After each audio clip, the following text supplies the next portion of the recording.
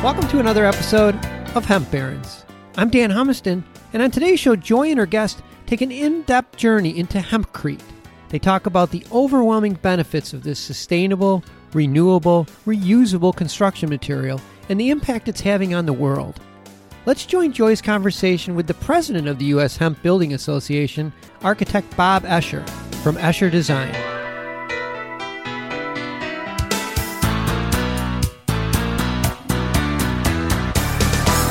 Well, hello, Bob. Thank you so much for joining us on Hemp Barons today.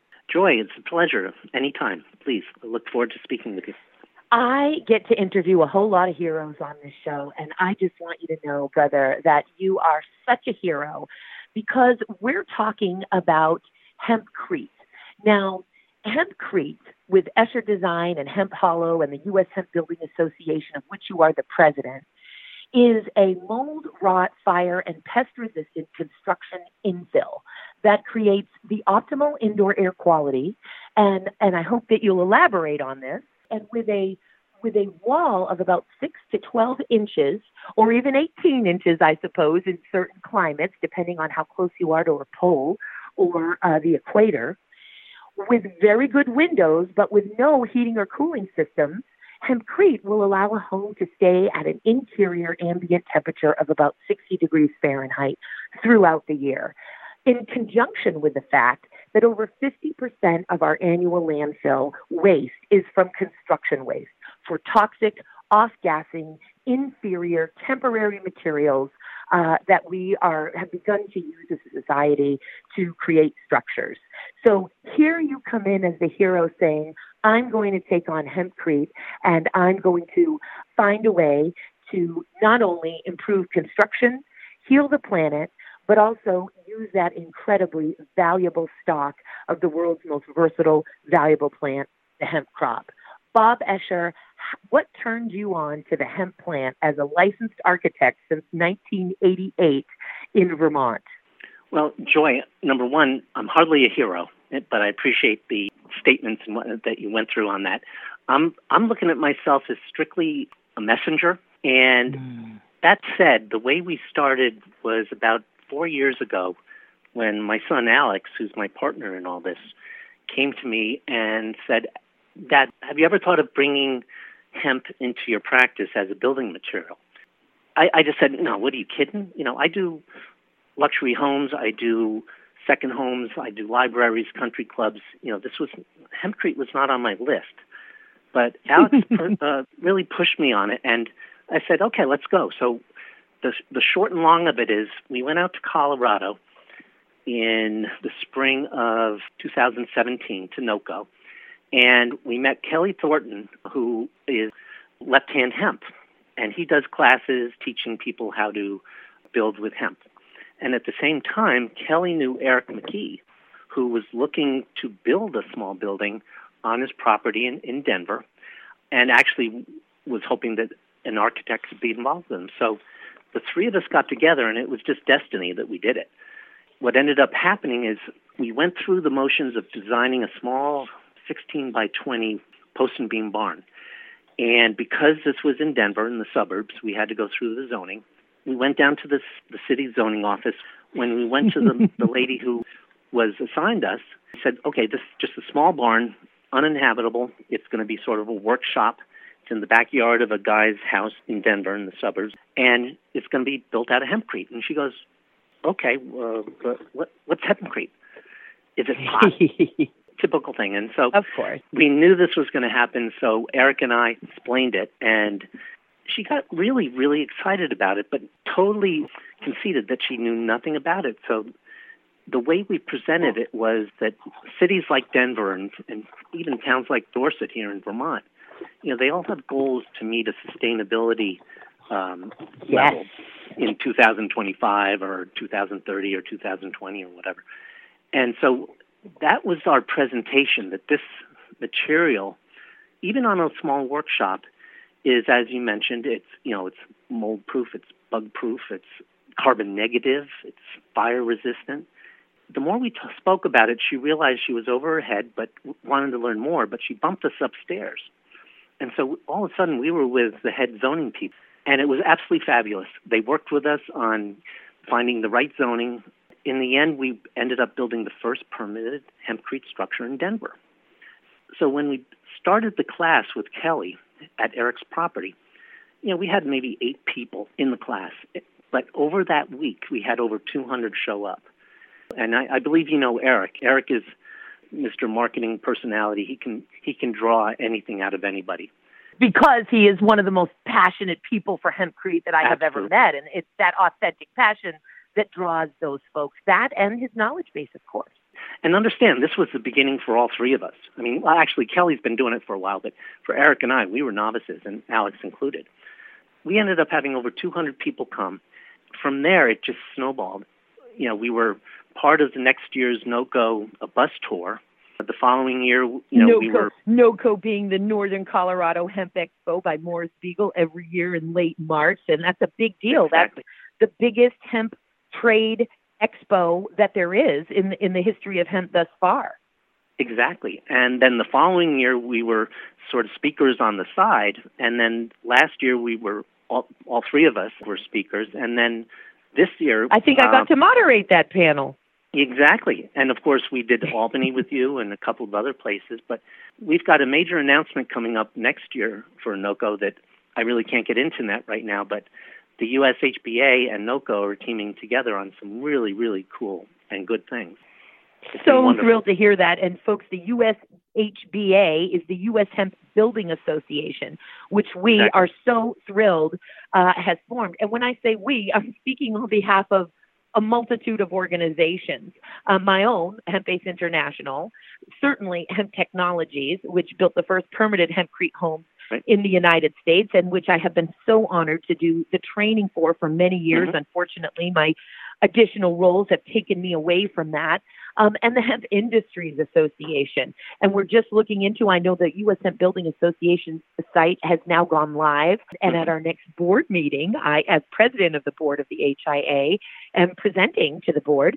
I want permission to either be a nonprofit or a founding influencer member of the U.S. Hemp Building Association. Just your architecture business is a high-end business. You create and design beautiful buildings. And the fact that you, with all of that talent and skill and grace and diplomacy and professionalism, as well as your leadership skills, Bob, the fact that you are also wanting to take on, and it's everything, take it from a gal who leads 3 trade associations, one advocacy organization and state chapter, all for volunteer, pro bono, non-paid work.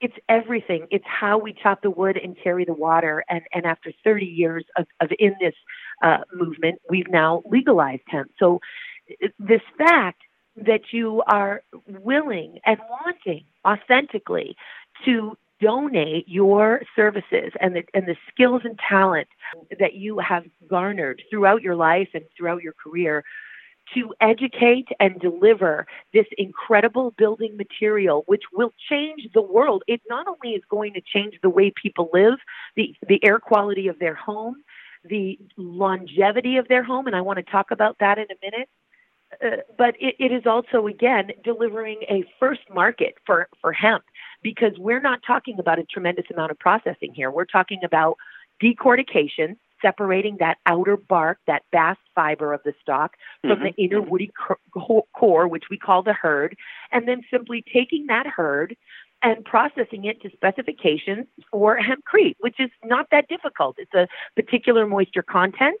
It is a particular geometric particle range for the size of the hurd, and it's eliminating the majority of the bast, of the chaff. So this is not difficult stuff. It gives us, our hemp farmers, a first market, and with a 2 for 3 for gift that keeps on giving in terms of what it's doing for homeowners, for commercial building owners, and for the planet throughout the life of the building. Let's talk for a minute now about what hempcrete actually is.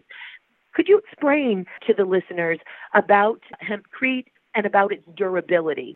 That's easy. Right now, when I'm designing a house, it's all with conventional materials. It's 2x6 walls. It's Tyvek, it's wood siding, it's sheetrock, it's concrete foundation. Seal it up. You're sealing it up.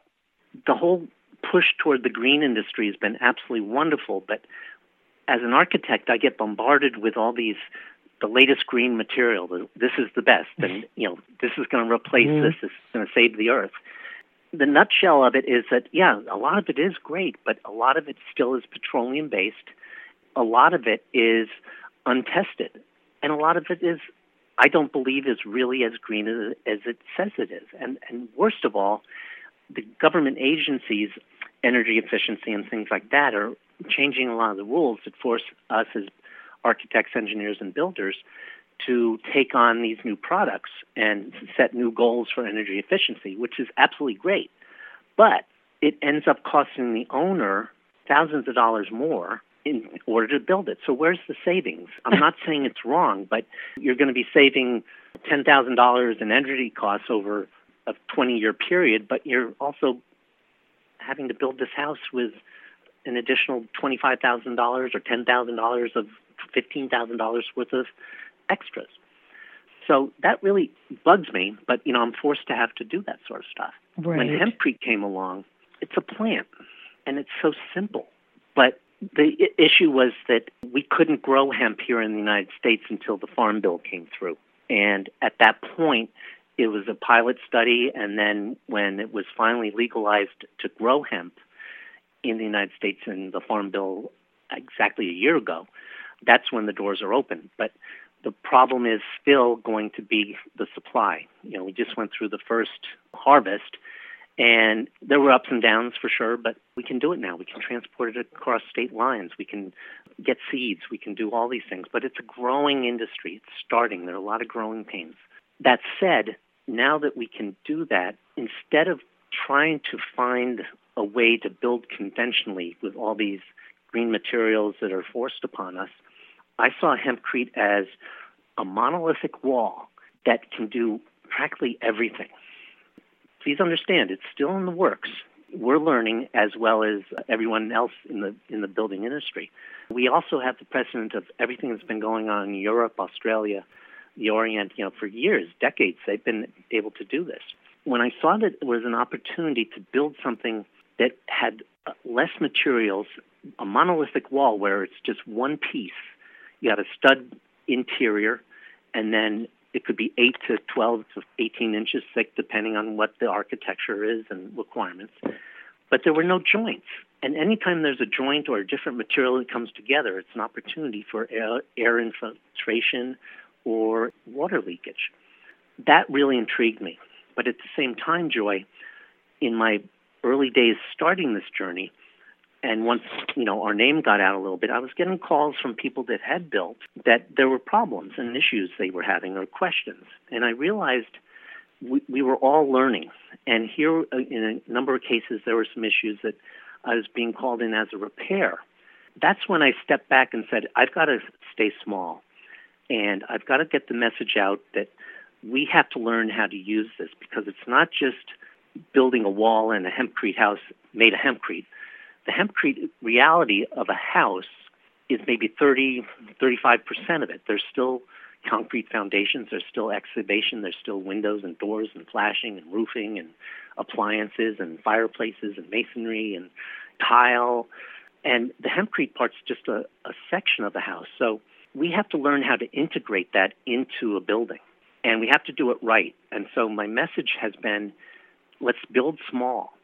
Let's stay in the realm of outbuildings and barns and structures like that to learn, because the certifications are in the works, where we can actually have hempcrete as a certified building material that I know what the R rating is or what the insulation values are. That's 3 to 5 years from now. So why not get the contractors and architects and engineers and interior designers and plumbers and masons, why not organize a group that will have an opportunity to learn together? Let's take this 3 to 5 years for all of us to experiment on small buildings. Okay, we can make mistakes, but it's on a garage or it's on a barn. My mission is life safety, period.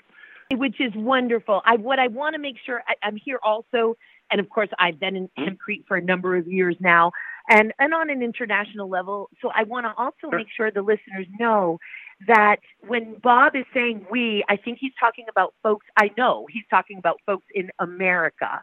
There have been commercial buildings, Mark and Spencer's department store in the UK, successfully done with hempcrete. This is a huge, nobody had to learn or start small, in other parts of the world. Again, there is quite a bit of sophistication around this. And then even the triangle apartment units, which is a 40-unit, apartment development some years ago, which is great to YouTube. If you want to get on youtube.com, listeners, and type in triangle hempcrete apartments, what a fantastic video you'll get about that commercial process as well. So yes, we certainly do need to learn and brush up here. And this is why I think, among the many reasons why I absolutely consider you to be a hero, Bob, is your dedication to education and organizing. And that's exactly what the U.S. Hemp Building Association is doing. The mission of that association, I just am so thrilled with. And of course, without leadership like you and Eric and others on your board, but clearly you're the chairman of the board, we can't move it forward.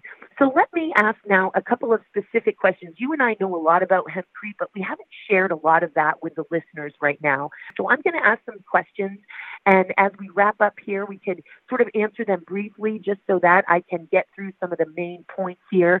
We can mix the hempcrete, which, by the way, hempcrete, folks, is made with water, a particular type of lime, not your basic agricultural lime, and the herd of the hemp plant, that inner woody core. So we're talking 3 ingredients.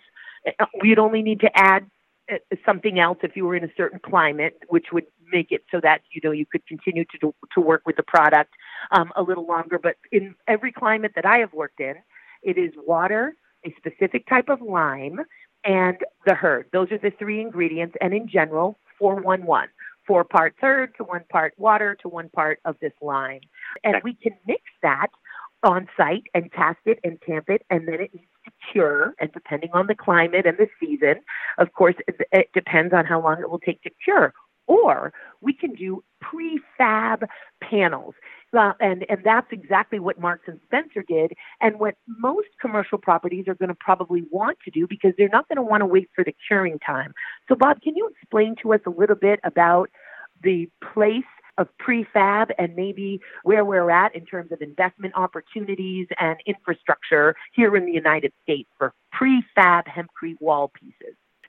I believe the only way that hemp can be a marketable building product as a wall system will be as a prefab panel or in blocks.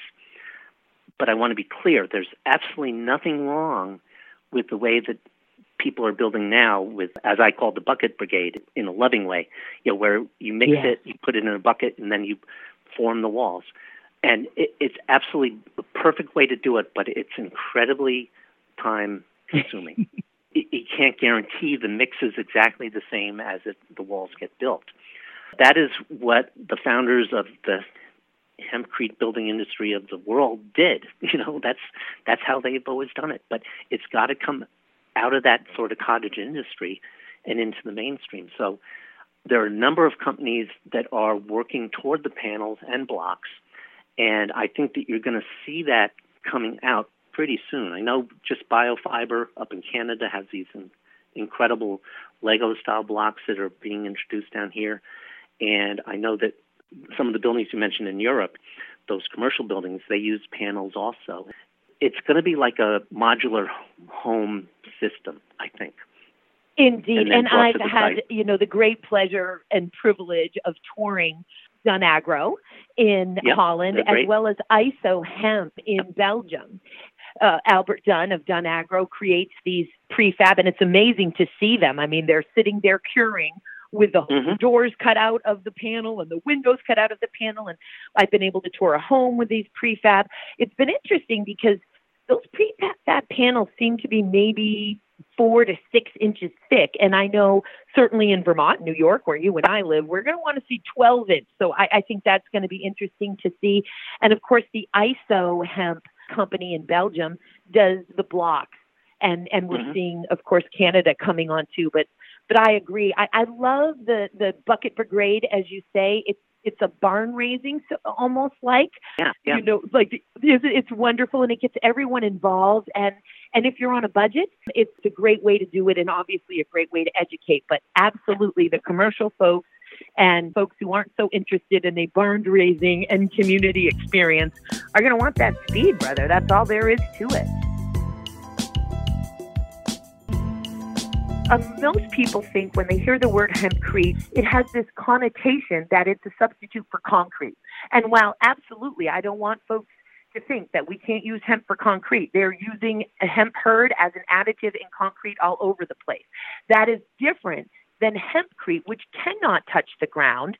Otherwise, it will not remain mold and rot resistant. It's an actual daylight, living, breathing wall system. So you would still, if you're going to have a foundation, anything that touches the ground would still be concrete. And you probably get this question a lot, Bob, because I certainly know that I do, and that is, oh, hempcrete, I'd like to make a driveway out of it. For some reason, people immediately think driveway, and then we have to say, no, it's not to touch the ground. So can you explain to us why it is that hempcrete is a breathable wall system? The secret is in the batter. I guess that's the best way to put it.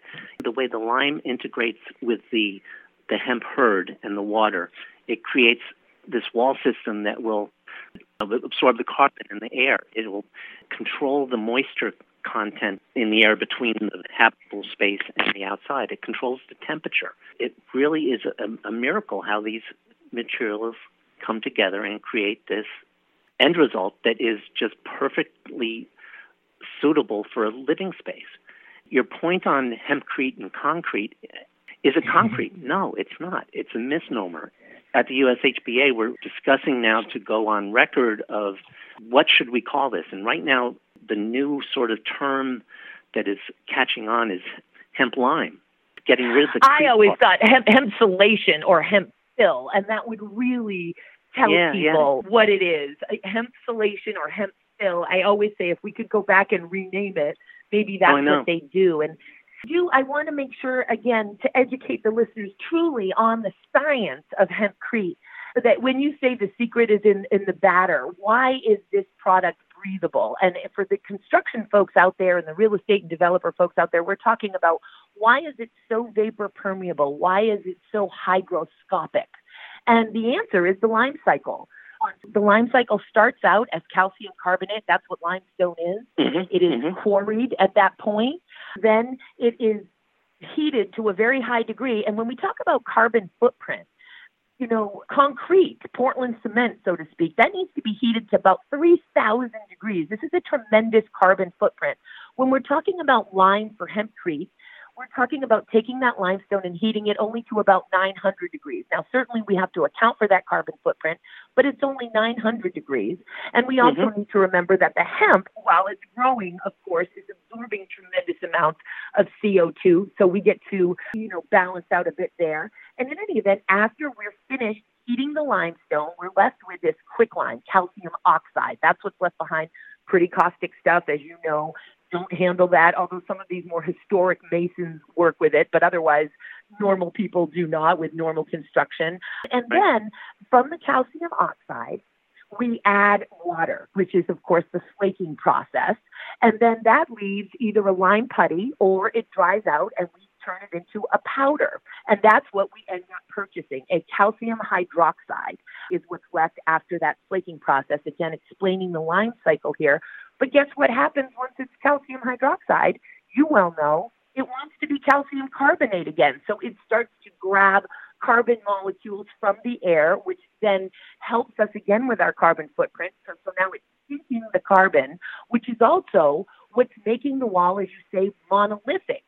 As the hemp and the lime wants to turn back into calcium carbonate, it begins to fossilize the hemp, petrify it, so to speak, which makes it monolithic.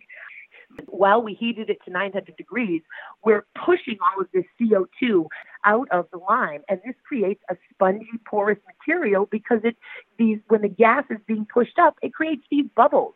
And it's that porous, spongy leftover that allows the lime then to be able to absorb tremendous amount of water and excrete it back out. along with, of course, as you mentioned, so that is not only the humidity regulation, but the thermal regulation. When we talk about R values, or in Europe, U values, with thermal conductivity and thermal capacity of an insulation, those two concepts are very difficult to reconcile. And yet, because thermal conductivity, of course, is the ability for heat or thermal energy to be transferred through a material. How long does it take for an outside temperature to pass through this insulation and affect the inside temperature? That's thermal conductivity. And thermal capacity, of course, is the amount of heat required to change a material's temperature by a given amount and how it can hold it. Could you explain to listeners, Bob, the difference between the pink stuff, your basic fiberglass insulation in terms of thermal conductivity and capacity, in contrast with hempcrete? Basically, the fiberglass, the typical insulation in the walls, it basically just creates an airspace, and it creates a thermal barrier so that, we can get an R rating of R21 or R18 or R40. The best way to put it is, if you push that insulation too tight, it will not work. So that's why it's the billowy, bushy type of insulation that you see with the fiberglass or rock. A lot of it's petroleum-based. And, this foam insulation, which I've used for years, but I'm stopping now, the R ratings you can get with the spray and foam are astronomical. It's wonderful. But there's reasons these guys are wearing hazmat suits. It's dangerous. This is what I love about it, that it's so simple, but it's got to be done right. And that's where we have to have, a consistent mix, a consistent factory-made wall or block that, as architects and engineers are going to be specifying this material, we know what we're guaranteeing to the client. We know we're going to get a R rating of R30 for a 12-inch wall. We know we're going to get a fire rating of 2 hours with a 12-inch wall. But I don't have those numbers yet. It's not certified legally by the United States ASTM and ICC, but it's coming. ASTM taking on hempcrete, and that's, of course, American Standard Testing and Measurements. It is so important because we need, for construction folks and construction firms, to feel comfortable with it, and we need building and planning departments also to feel comfortable with it. So it's such a huge part of the revolution as we chop the wood and carry the water. These certification and standard folks, which of course the HIA is involved in, and certainly you are, and the trade associations and industry itself, and educating, we're all having to work in tandem together. And there's so much to talk about with hempcrete, but for one last question, when we talk about longevity and durability, once again, we know that there are structures standing that are hundreds of years old, made from hemp and lime, a 700-year-old building in Japan from hempcrete, and then the Ellora Caves in India. And of course, there was clay in those walls as well, but clay and hemp and lime. And those walls are some 1,500 years old. And where they used this hempcrete with the clay on those walls, the beautiful cave paintings are still preserved, whereas other parts of the Ellora Caves, these ancient caves, which are carved, and it's quite a bit of architecture in those caves, that didn't use the hemp and lime and clay, unfortunately, rodents and time have really worn away at those paintings. So we have yet to see with modern construction how long these buildings will last. I predict they will last hundreds of years, but we wouldn't want to mislead anybody. We're learning in the new age how long they'll last. But let's talk then something we do know about, and that's recyclability and reusability. Bob, could you speak to the listeners about that in terms of what happens when the life of your hempcrete home has ended? The buildings I've been building over the last 30 years, I'm building for the lifetime of the owners, okay?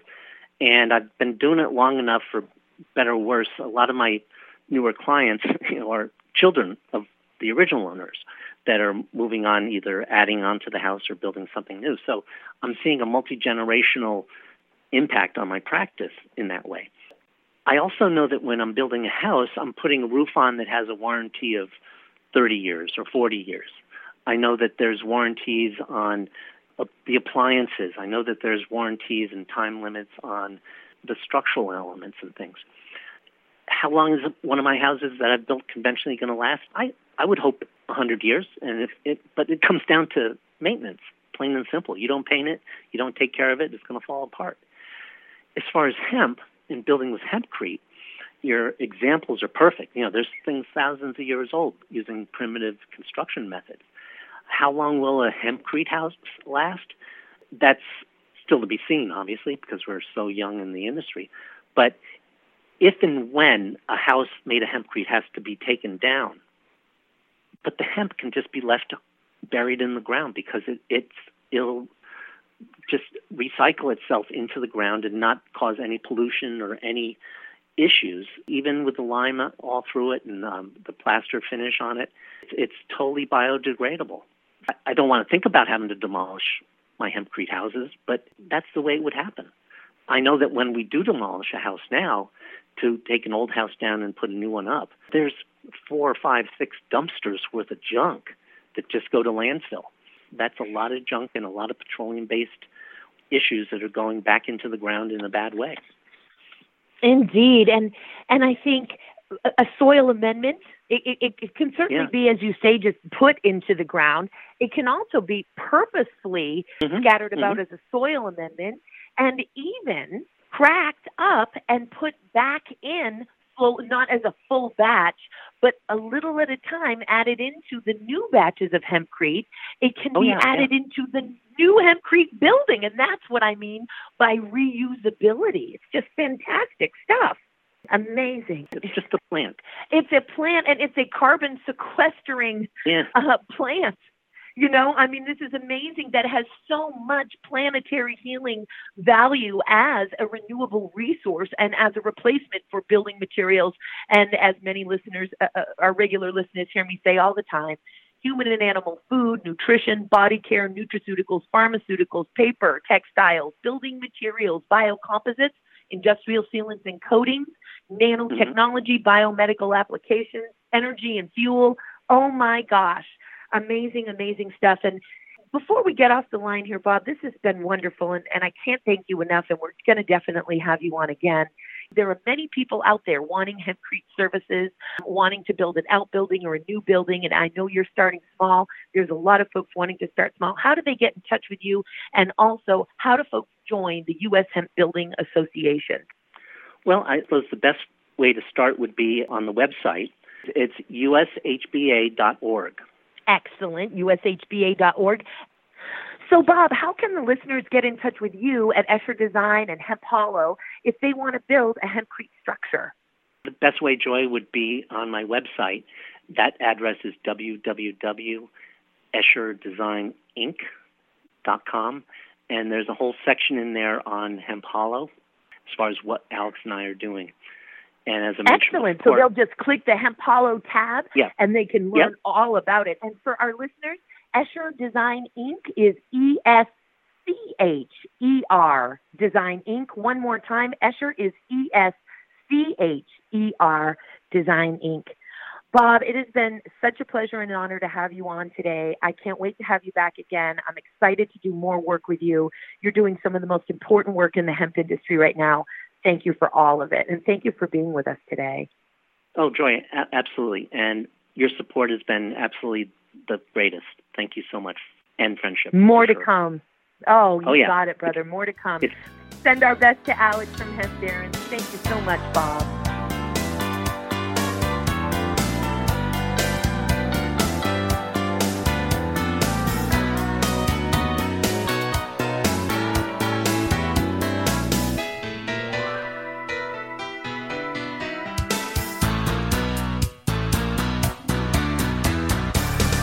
Thanks for listening to today's show.